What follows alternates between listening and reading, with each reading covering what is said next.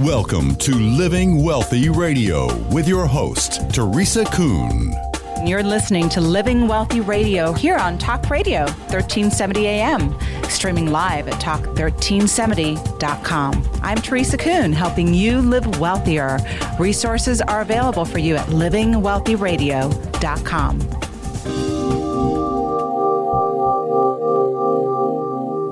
Did you know the current national debt is over $18 trillion? In case you're wondering, that's about $150,000 per taxpayer. How in the world is this sustainable? And what would it mean for us if the United States had to default on such a staggering mountain of debt? Most importantly, how do we change this? There's a lot of talk about raising the debt ceiling and the need for more borrowing, but most Americans realize that more spending is not the solution. But how do we stop the people in charge from mortgaging our children's future? If our representatives and government won't do it for us, is there anything we can do to make a real change?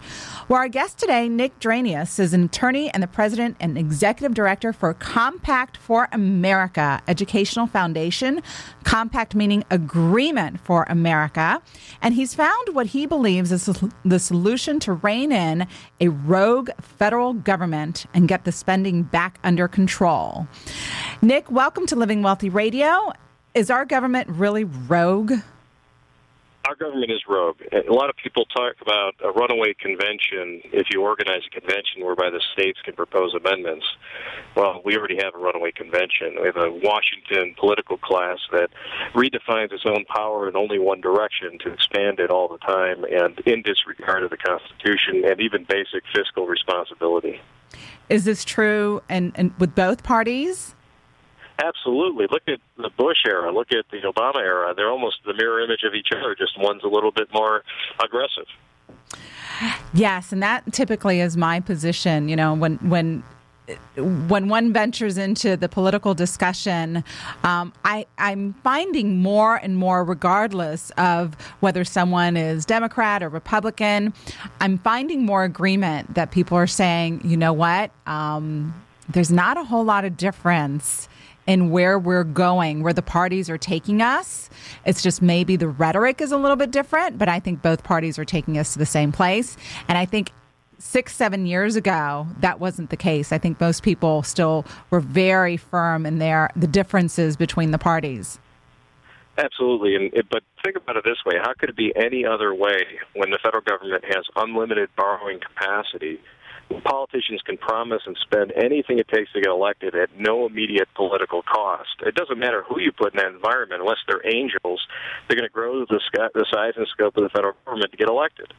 So how is it possible that the government can have unlimited spending capabilities? I mean, with my clients, I work with money, and I always compare the federal government and their spending to our local budget, right? Our own budget in our own households, because I think people can grasp that concept. If your budget was unlimited, your debt capability was unlimited, right? Not an unlimited budget, but unlimited debt capability. If the credit card offers came in, regardless of what your balances were, most people would go out of control with their spending, right? Absolutely. And think about it. There's two fatal flaws in our federal Constitution, one of which we fixed, that was slavery. The other of which we've never fixed, and that is the unlimited capacity to borrow. And this is not something that we're the first to recognize. Thomas Jefferson in 1798 said, "I wish it were possible to obtain a single amendment to our Constitution. I'd be willing to depend on that alone for the reduction of our Constitution to its original principles. I mean an additional article taking from the federal government the power of borrowing." Well, why did the Founding Fathers give the government that ability? The simple answer is that Alexander Hamilton wanted a big, bad federal government, and that's what he got. The problem is, although, you can kind of understand that motive when you're in a world surrounded by empires like Britain and France, if you let that monster grow over time, it becomes as dangerous as anything you wanted to grow it into. Well, here we are, right? $18 trillion and government still borrowing money. Absolutely, and that's just the tip of the iceberg. See, people talk about the $18.1 trillion in debt as if that's the beginning. Actually, that is just a small amount of the unfunded liabilities that the federal government has. Lawrence Kotlikoff has recently estimated that the amount in present value that we owe in terms of these unfunded entitlement programs, pension funds, and so on is actually around $210 trillion. So it's important to understand that the limitless credit card the federal government has enables promises by politicians to get elected that go far beyond the actual debt number. It goes into the hundreds of trillions of dollars of programs that simply cannot be afforded. And some of those programs are Social Security, Medicare, Medicaid. What else? Well, most recently, the federal health care program, some people call Obamacare. And not only that, but also, federal employee pension funds. I mean, folks getting out of the job and retiring in the federal government are making, the kinds of money that people who win the lotteries normally make.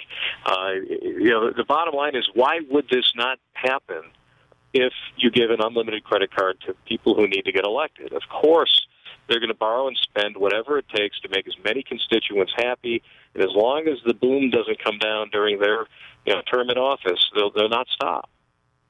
And if it does, then they just point fingers, right? Absolutely.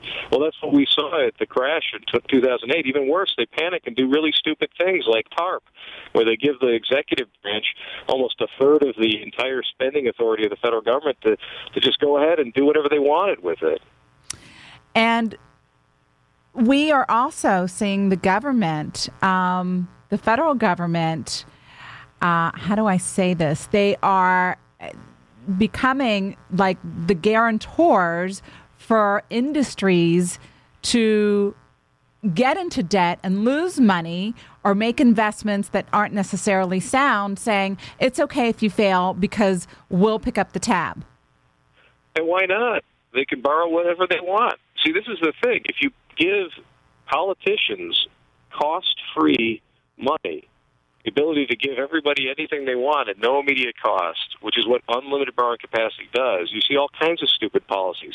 And in fact, it's not just things like the bank bailouts and the GM bailout that we need to worry about. If you have this illusion of unlimited resources, what does even efficiency mean? I mean, what is waste, fraud, and abuse if money doesn't matter? I mean, the basic fundamental problem of government is created by unlimited borrowing capacity. If you turn loose a bunch of elected officials with the ability to write their own checks without limit, you're never going to stop the growth of government. It doesn't matter what any other parchment barrier says. It sounds overwhelming. But it also points to the solution because, Deming said that every system gives you exactly what it's designed to do. And so all of these facts about the abuse of borrowing capacity point to an easy solution. We have a systemic problem. It's in the Constitution.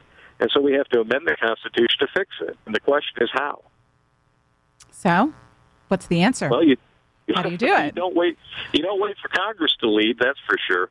So what you want to do is have those institutions that are closest to us that still know what a balanced budget amendment means, at least in broad strokes, and that is the states. And it turns out the Constitution allows states to originate constitutional amendments by way of a convention of states.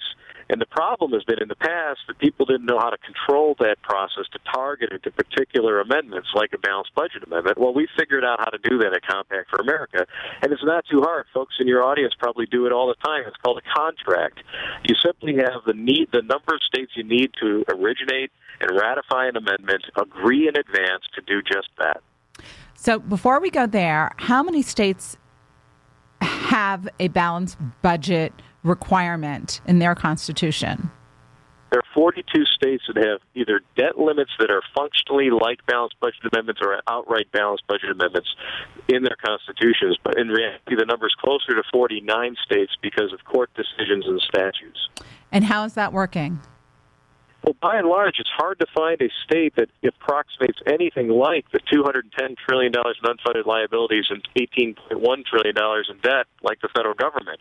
I mean, you might be able to argue that Illinois is about as badly run as the federal government, but that's pretty good odds if you think about it. I mean, if you get one state out of 49 that runs as badly as the federal government with a balanced budget amendment, that's the kind odds we should be shooting for. So why is Illinois not running well if they have that amendment? Because they cheated, and it's poorly drafted, and they basically tell people not to cash the checks that they issue. Oh, lovely. But the difference is this is the benefit of hindsight and standing on the shoulder of giants and seeing trial and error. We don't have to recreate the wheel here. We can see how balanced budget amendments have played out in the states, and we can design an amendment that can control for all the ways in which they're cheated in the states, and that's exactly what we've done to Compact for America. Which states are doing the best with this balanced budget amendment in their constitution? Probably New Mexico, North Dakota, Wyoming. It's hard. There's a big cluster of fairly well-run states in terms of their finances. You might not like the tax policies. You might not like what they spend things on, but they're not running an unsustainable, ridiculous fiscal policy like we see in the federal government. There's probably 15 to 20 states you could put in that category. Very good. And how long have these states adopted a balanced budget? Well, most states have been doing it since the late 19th century, and the reason for that is there was a time when most states could borrow without limit, and in fact, some states even authorized the printing of currency. And when they did that, very much like the federal government, soon they were subsidizing railroads and canals and all kinds of boondoggles, and then eventually these things popped, destroyed state finances, and starting in about the mid-19th century, going to the early 20th century, it became known to be basic good government to limit borrowing capacity, because if you give politicians who are elected the unlimited ability to borrow and promise anything they want to get elected, they'll do that. So it's had a long history of working at the state level. So let's talk about, taking that to... how is this implemented for the federal government in terms of adopting this for the federal government? If it's working on the state level, it's been working for over 150 years. Almost 49 of the 50 states have figured this out. How do we get the feds to adopt this? Well, what you do is you first design a good amendment, and that's what we've done. Our amendment is based around a backbone principle that's incredibly powerful, and that is, do not spend more than cash on hand, with one exception, and that is you get to borrow from a limited revolving line of credit specified in absolute dollar terms in the Constitution. And the only flexibility that you can get beyond that is if you have a referendum process. Just like we don't trust our school boards to issue their own bonds in most states without a referendum. It's amazing that we allow Congress to do that freely without a referendum.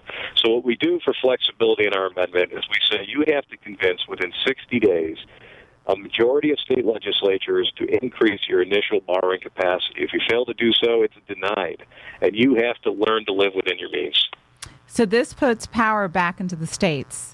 It puts dramatic power back into the states, absolutely. It makes the states have control as an oversight board over national debt policy, which means when you're running as much on debt as we currently are running, the states effectively are put in a position to control half of the power of the federal government. Well, and when the states have too much power, the feds like to take away that power. For instance, I'm just thinking of like speed limit laws, right? There was a time that the federal government was going to withhold money from the states unless the states adopted what the federal government wanted in terms of speed limit laws. And the same Absolutely. is true for so many initiatives, right? Or so many spending projects. Absolutely. What's to say that the federal government wouldn't do that again? Well, it'd be very foolish for them to antagonize the people, overseeing their borrowing activities, and it would produce humility for that reason alone. We'd have an entirely new relationship between the states and the federal government if the states were acting as an active board of directors overseeing the use of debt the federal government uses, because the federal government has ranged from as much as 45% of the budget running on borrowed money to where we are currently, which is around 15 to 20% of the budget running on borrowed money. When you're running on borrowed money to that extent, anyone who has ultimate oversight over your borrowing capacity is going to have tremendous influence, and it's going to cause a tremendous degree of humility in the federal government. For once, the states will be regarded as a partner and not a bug to be squashed. So my understanding of the Federal Reserve is that the Federal Reserve is the lending institution for the federal government. Is that your understanding? Well, it's a little bit more complicated than that. I would call the Federal Reserve a cartel of banks that basically monopolizes in the function of generating legal tender. It also has the function of buying bonds when it chooses to, but it doesn't have to. So what would be the Federal Reserve's position regarding the compact? I think that if you have more responsible people in the Federal Reserve, people who want to restrain the growth of the currency, they would see the amendment as an ally. Because if you limit the ability of the federal government to borrow, they'll be less able to produce bonds for the federal government, for the Federal Reserve to buy, which means that there will be less opportunity to inflate the money supply. And I think that there still are some responsible people in the Federal Reserve that would see that as a positive development. Has your organization been lobbying the Federal Reserve? Do you think they've got a big say in this, or? Well, we haven't lobbied them, but our Council of Scholars includes economists who have worked for or with Fed economists, and their perspective has given us the ability to design this amendment in a way that rational people, to the extent they can be found in the Federal Reserve, can agree with this policy. What makes this initiative and this agreement different than other balanced budget amendments that have been out there? Well, first of all, no other federal balanced budget amendment effort actually has an amendment that they can point to that is at the centerpiece of their amendment effort. So we're unique in that regard. We can say you can touch, taste, and feel our amendment. You can take it out for a spin. You can subject it to any sort of evasion tactics or gaming tactics you like to see if you can break it. We've done that for years now. We don't believe it can be broken. It is what it is. It's not going to deliver us into, libertarian la-la land overnight. It's not designed to do that. It's designed to get to 38 states, which means principled compromises with the center-left, the center, and the center-right. But there was a time when limiting borrowing capacity was a nonpartisan, non-ideological, good government issue, and that's what it's designed to restore. Now, another way that we're different is that, in principle, we can get this done in 12 months. No other effort can make that claim. Don't we already have a debt limit? I mean... I know that's funny, but we do. Well, it's been suspended now for almost a year. In fact, right now, as we speak, there's not any limit on the borrowing capacity of the federal government. Now, it resumes March 15th. And on March 15th, the debt limit will be resumed at the level of borrowing that we had achieved up to that point. So that means if we've borrowed $20 trillion by March 15th, that's what the debt ceiling is.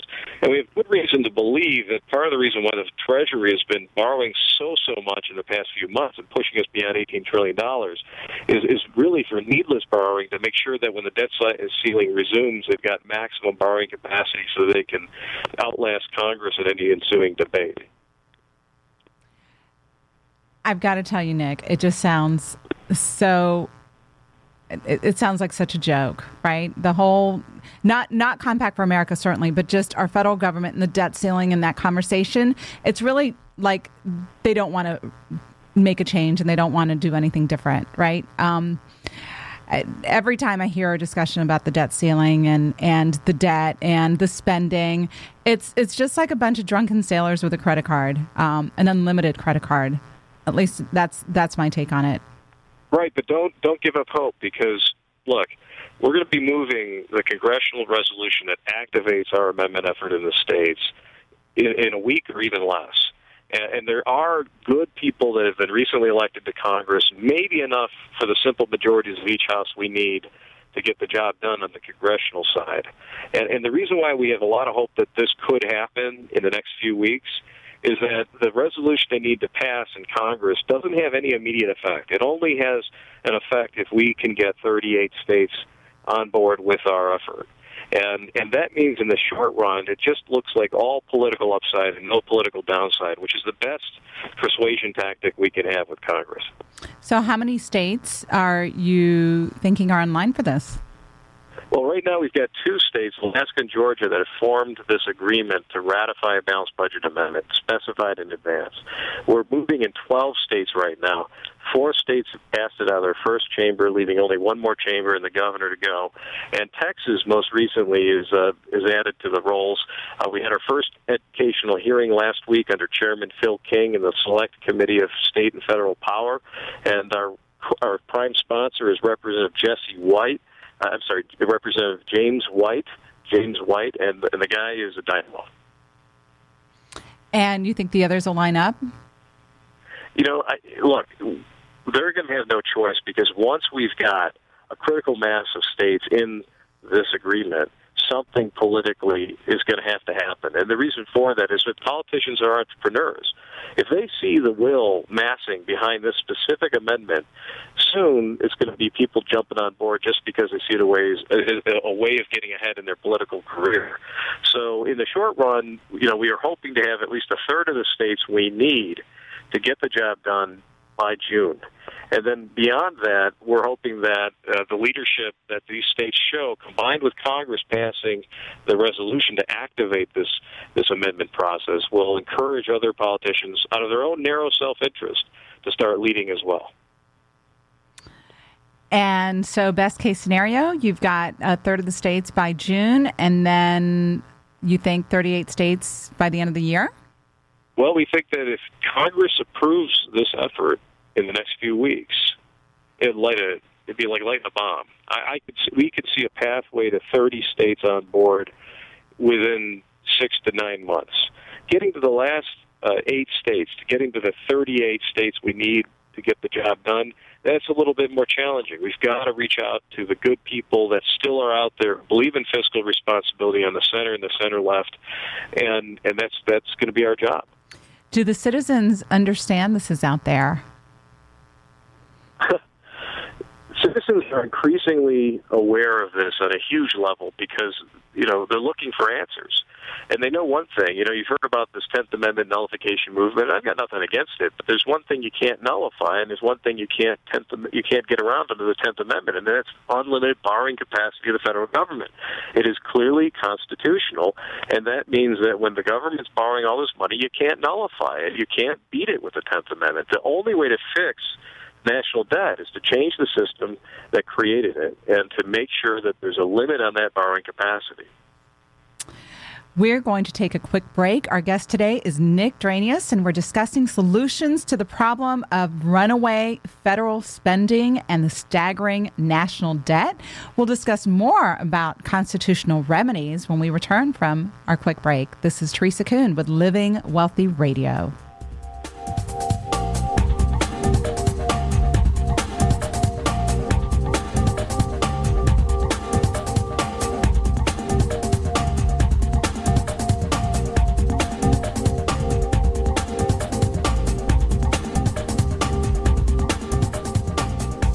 Living Wealthy Radio. Visit Teresa's team online at livingwealthyradio.com, 1-800-382-0830 now. Call 1-800-382-0830. Welcome back, Austin, to Living Wealthy Radio with Teresa Kuhn. Well, our guest today, Nick Dranius, is an attorney and the president and executive director for Compact for America. And he's found what he believes is the solution and how it can put power back in the hands of the states and we the people. So, Nick, let's talk a little bit more about this problem of the federal government and their spending and what it means for us as Americans and our children and grandchildren. There's so many problems and issues with this spending. And, of course, number one is what are we doing to our children and our grandchildren? What kind of debt are they inheriting? Well, let's be very clear. What unlimited borrowing capacity is enabling is taxation without representation. I mean, when we talk about these big numbers, $210 trillion, $18.1 trillion, what we mean is every man, woman, and child, every newborn baby is born owing, in present value terms, $700,000 in debt and unfunded liabilities. And they never had, and our kids in particular, and their kids, have never had any voice or any representation in the political process that has saddled them with that debt. And there's, even worse, there's no sign that the spiraling debt is going to change, that the unfunded promises aren't going to continue unless we fix the systemic problem, which is the Constitution, which allows for that to happen.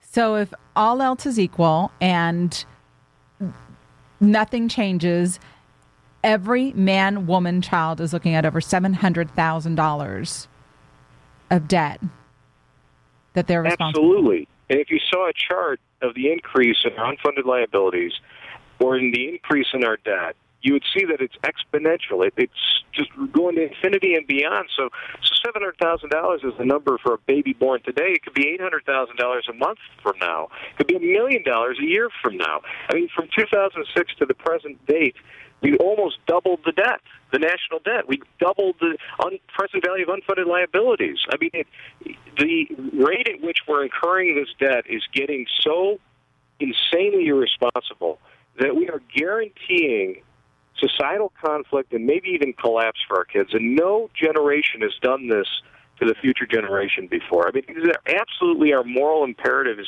decent human beings to stop this. What about other countries? I mean, has any other country survived this kind of debt? No. I mean, we are right now, in terms of percentage of GDP, percentage of everything created in this country of economic value, at least as measured by the government, we are where Greece was in 2007, when the whole world panicked. And the only reason why we're persisting in this, much like Japan has persisted for 20 years, is that there's nowhere else money to go. I mean, we're the least bad of the bad behaviors, the badly behaving governments in the world. But at some point, reality is going to catch up, because ultimately everything is scarce in reality. And if you build a system around the illusion of unlimited resources and the non-existence of scarcity, eventually that bubble pops.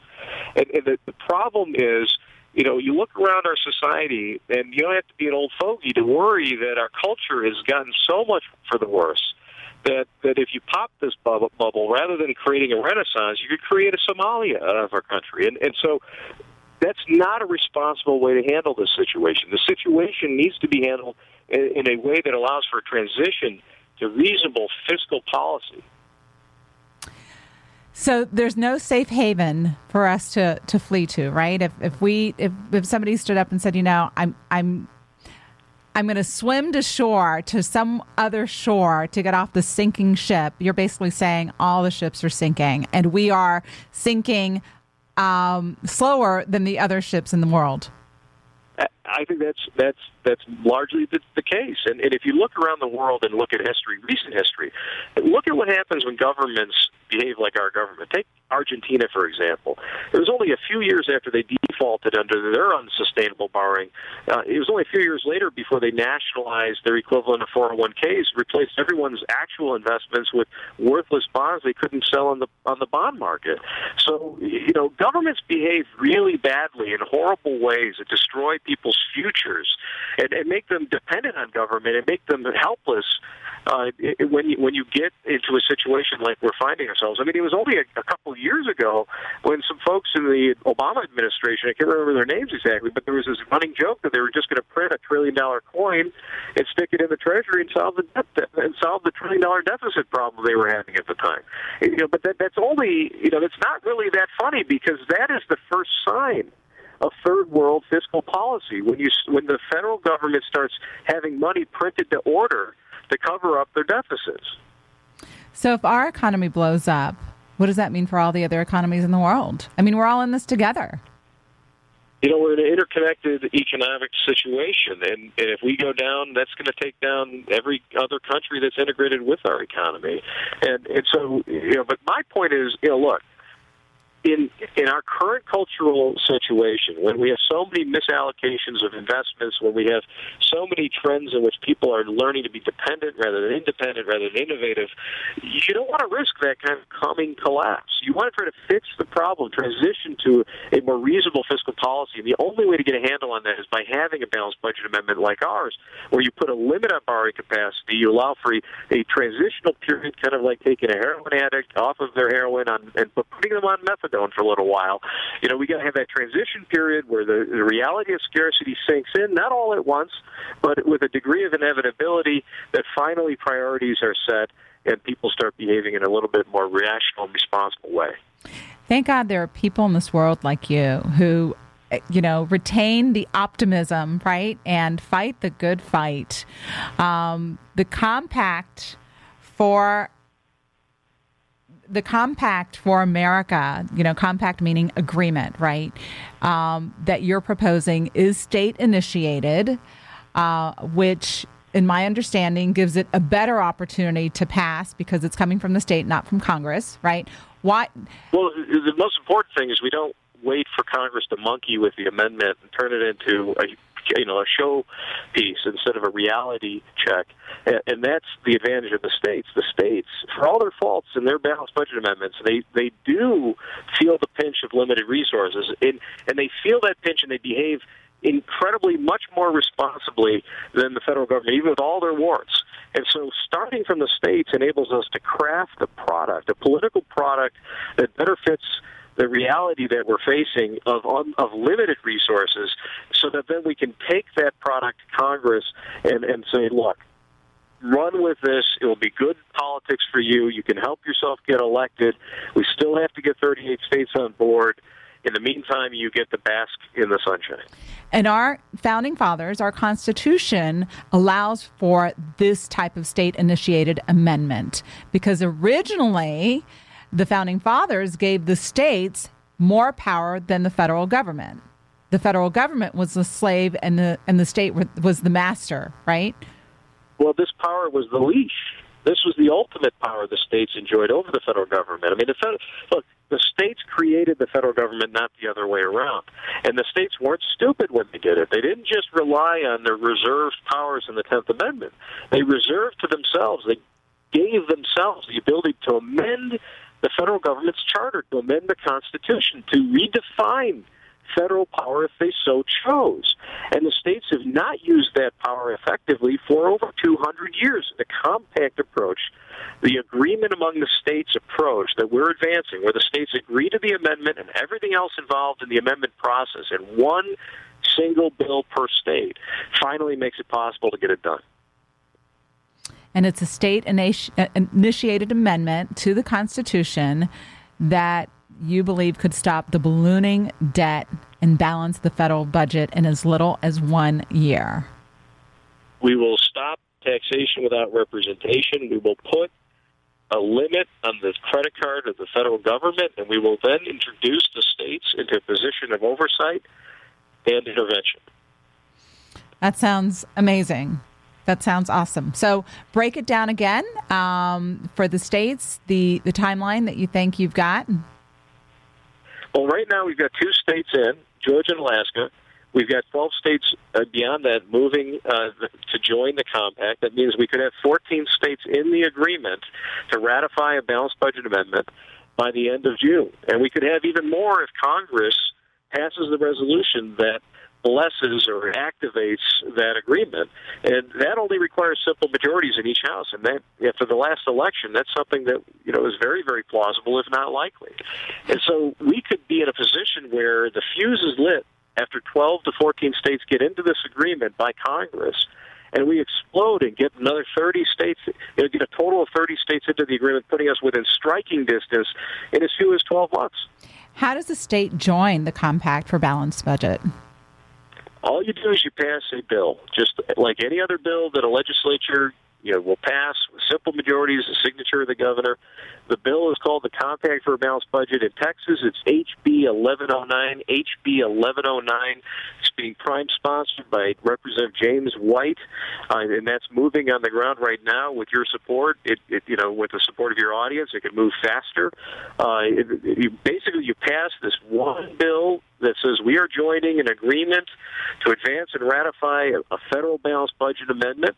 And when you get 38 states passing the same bill, then the compact is formed. And when Congress passes a resolution to activate it with simple majorities, the process begins. Within 6 weeks, you will have a 24-hour convention that either votes up or down the amendment. And when that's done, within seconds, it will be deemed ratified and a part of the Constitution.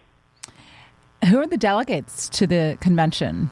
How are they chosen? Well, the compact, the great thing about using the agreement in advance is you can flesh everything out in advance as to exactly what's going to happen in this process. And so you designate in the agreement, in this one bill each state joins, who the delegates are.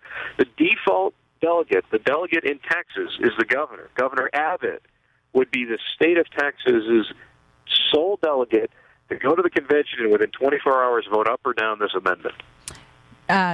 Do you have any idea how the governor in Texas, what he thinks about this compact? Well, I think Governor Abbott is one of the strongest governors that Texas has had in a long line of strong governors. Early on in his campaign, he invited me to tweet up this particular issue. So I'm hopeful that signals that he's receptive to it at the least. And is this compact, as far as you're concerned, is it falling on political lines, or both conservatives and Democrats are for this? Well, what's great about Texas is you still have, the old, fiscally responsible centrist and center-left Democrat elected officials, and maybe it's the overall attitude or atmosphere of the state. But there's a gentleman named Representative Richard Raymond, who used to be a staffer for Senator Paul Simon, probably the most liberal U.S. senator of the 1990s, who also supported a balanced budget amendment back then, and he's one of our co-sponsors here in Texas. So the great thing about limiting borrowing capacity is you don't have to be on the center right to see its value. You can simply say to yourself, look, how do I ever get efficiency out of government? How do I ever stop waste, fraud, or abuse if the guys committing waste, fraud, and abuse have an unlimited credit card? I mean, how do you ultimately beat them when money doesn't matter? You have to make money matter to beat inefficiency, to beat waste, fraud, and abuse. And nobody, barring psychopaths, nobody, left or right, wants to just burn our taxpayer dollars in big piles. They want efficient government. They don't want waste, fraud, and abuse, whatever they think government should be doing. So that's the pitch. And I think that good people of goodwill can all agree on that. In all states, not just Texas. Absolutely. Recently, we passed out a committee in Arkansas on Friday with 3 Democrat votes, a third of their caucus in the committee. So the reality is that this is not an ideological issue, except for those who want to make it an ideological issue. If what you want to do is run government well, then whatever you think government should be doing, you've got to start with a limit on its borrowing capacity. You can't give politicians the ability to promise anything it takes to get elected, whether you're on the right or the left. You'll never generate good public policy. How did you start Compact for America? Well, it all started about 2.5, 3 years ago when I was at the Goldwater Institute in Phoenix and was trying to amend the Constitution from the states without an agreement in advance, sort of just organizing the states to petition Congress for a convention with just a general topic of fixing the debt. And it went down in flames in 18 of the 20 states in which I provided expert testimony. And I said to myself, well, why is it going down in flames? And then suddenly, the loss, failure clarified it. It was that we didn't have a product. We didn't have an amendment. We had a topic. We didn't have a process either. We were just hoping it would unfold in a good way. So it became very clear what you had to do at that point. You had to have a way to get an amendment that actually included the amendment, that actually spelled out the process. And what do we do in law? We create contracts for that. So the solution became very clear. We needed to have the states enter into a binding sovereign contract, a compact, to get the job done. how many hours a week, how many hours a month have you dedicated to this project? This is amazing. This is such. If you're able to do this, your name would be possibly a household word, right? Well, it's not what motivates me. No doubt. What motivates me is saving, the future of my kids. I have an 8-year-old and a 10-year-old, and I'm also married to a wonderful wife.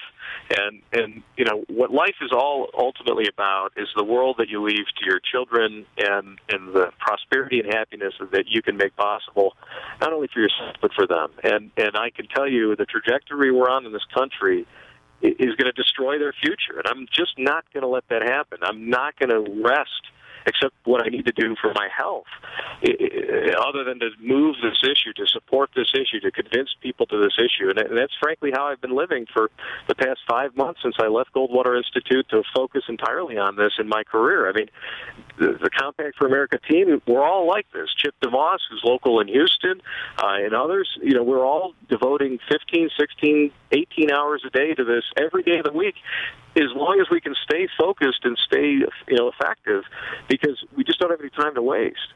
The older I become, the more I recognize it's really beginning with the end in mind, and it's about what kind of legacy are we leaving, right, to our children, our grandchildren, and I think that's something that our government, our federal government, really is not focused on at all.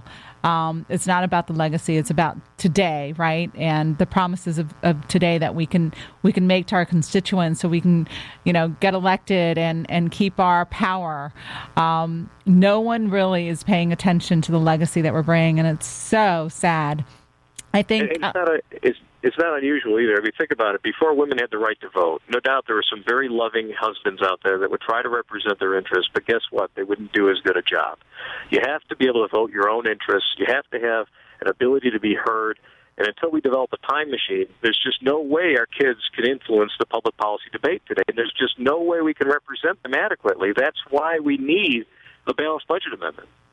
There was a post on your blog about how Martin Luther King Jr.'s vision underpins the Compact for Balanced Budget. Talk about the connection there. I found that very interesting. It's about representation.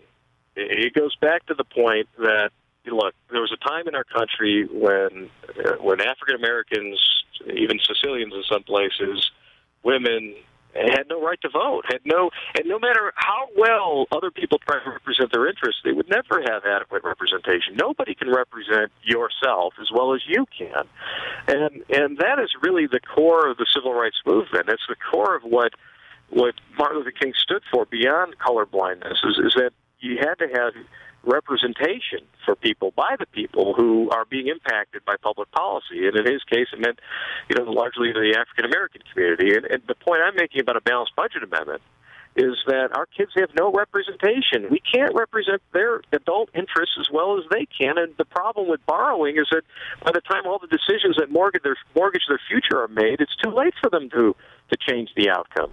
And so we have to do something to our system to represent their interests now, before that debt is incurred. And the only way we can do that, absent a time machine to bring them here to vote, is a limit on borrowing capacity. So in the end, if you're concerned about representation and having the elements of democracy in our system work, you've got to represent the interests of our kids in today's public policy debates with a limit on borrowing capacity. And, our kids, for the first time ever, our children and grandchildren, from a prosperity perspective, it seems that their future is not as bright as, our generation, right? It used to be that the older generations saw for their children and their grandchildren's a better future. It's not that way anymore. Our children and our grandchildren. It can be if we get a limit imposed on the debt in the near future before it gets truly out of hand, because it's not hard to fix the situation.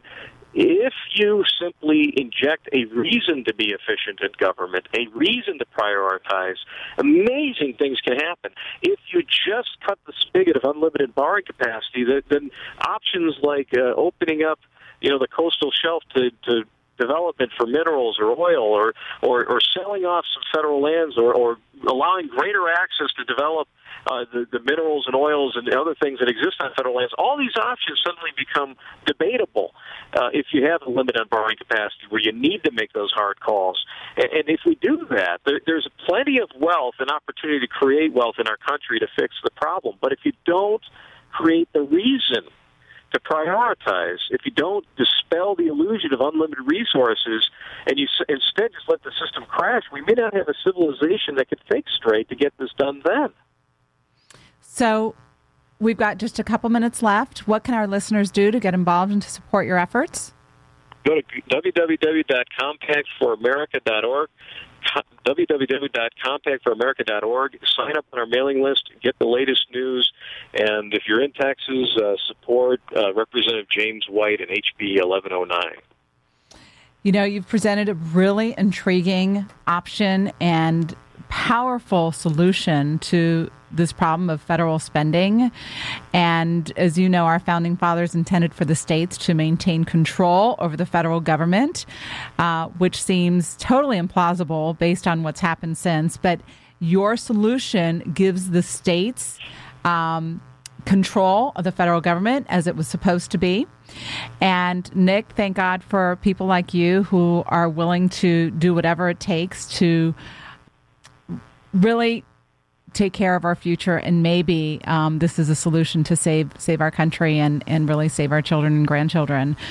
Your website, the link to your website will be on livingwealthyradio.com.